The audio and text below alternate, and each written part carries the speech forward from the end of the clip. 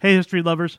I'm Mike Rosenwald with Retropod, a show about the past rediscovered. These days, from Boise to Britain, TV talking heads and barstool philosophers have been pondering one of the great mysteries of the U.S. Constitution. Can the President of the United States actually be indicted, arrested, handcuffed, the whole deal? Is it possible? The prevailing answer is this: nobody is sure.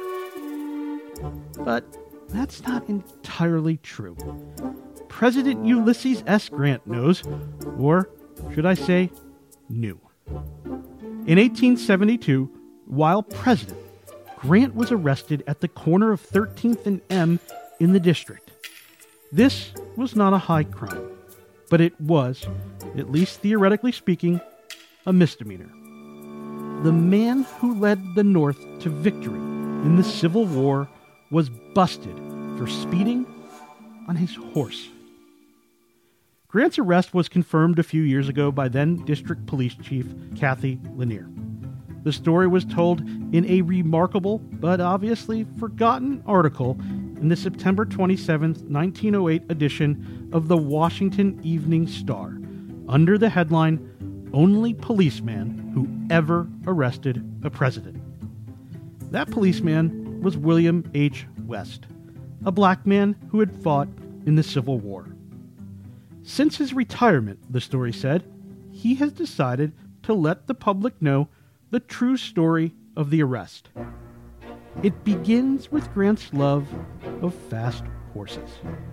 General Grant was an ardent admirer of a good horse and loved nothing better than to sit behind a pair of spirited animals, the Star story said. He was a good driver and sometimes let them out to try their mettle. And that's where Grant, as president, wrote into the law. The police had been receiving complaints of speeding horse carriages. After a mother and child had been run over and badly injured, Officer West was dispatched to investigate. As West spoke to witnesses, another group of speeding horse carriages headed toward him, including one driven by the President of the United States. Policeman West held up his hand for them to stop, the story said. Grant was driving a pair of fast steppers, and he had some difficulty in halting them. But this he managed to do. Grant was a bit testy. "Well, officer," he said, "what do you want with me?" West replied, "I want to inform you, Mr. President, that you are violating the law by speeding along this street. Your fast driving, sir, has set the example for a lot of other gentlemen." The president apologized, promised it wouldn't happen again, and galloped away. But Grant could not curb his need for speed. The next evening, West was patrolling at the corner of 13th and M Streets when the president came barreling through again, this time speeding so fast that it took him an entire block to stop. When West approached him, Grant was cocky. The Star article said he had a smile on his face that made him look like a schoolboy who'd been caught by a teacher. Grant's excuse for speeding was not unlike one that's probably being given somewhere right now on America's roads. He had no idea he had been going so fast. West was sympathetic but firm. "I am very sorry, Mr. President, to have to do it," he said, "for you are the chief of the nation, and I am nothing but a policeman. But duty is duty, sir, and I will have to place you under arrest." It's worth pointing out here that standards of journalism, especially with quotations, were not as rigorous back then as today.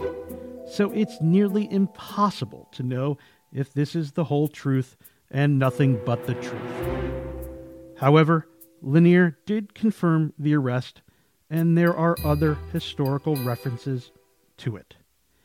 Anyway, Grant and several of his speeding buddies who were also arrested went with West to the police station. The President of the United States was ordered to put up $20 as collateral. A trial was held the next day. 32 ladies of the most refined character and surroundings voluntarily came into the court and testified against the drivers, the Star story said. The cases were contested bitterly.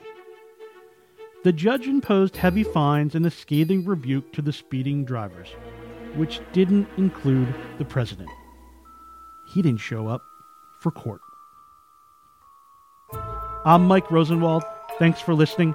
For more forgotten stories from history, visit WashingtonPost.com/retropod.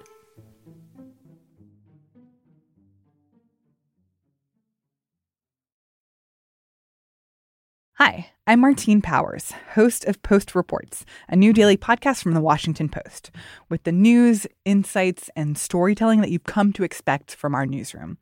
Check it out now at WashingtonPost.com/postreports.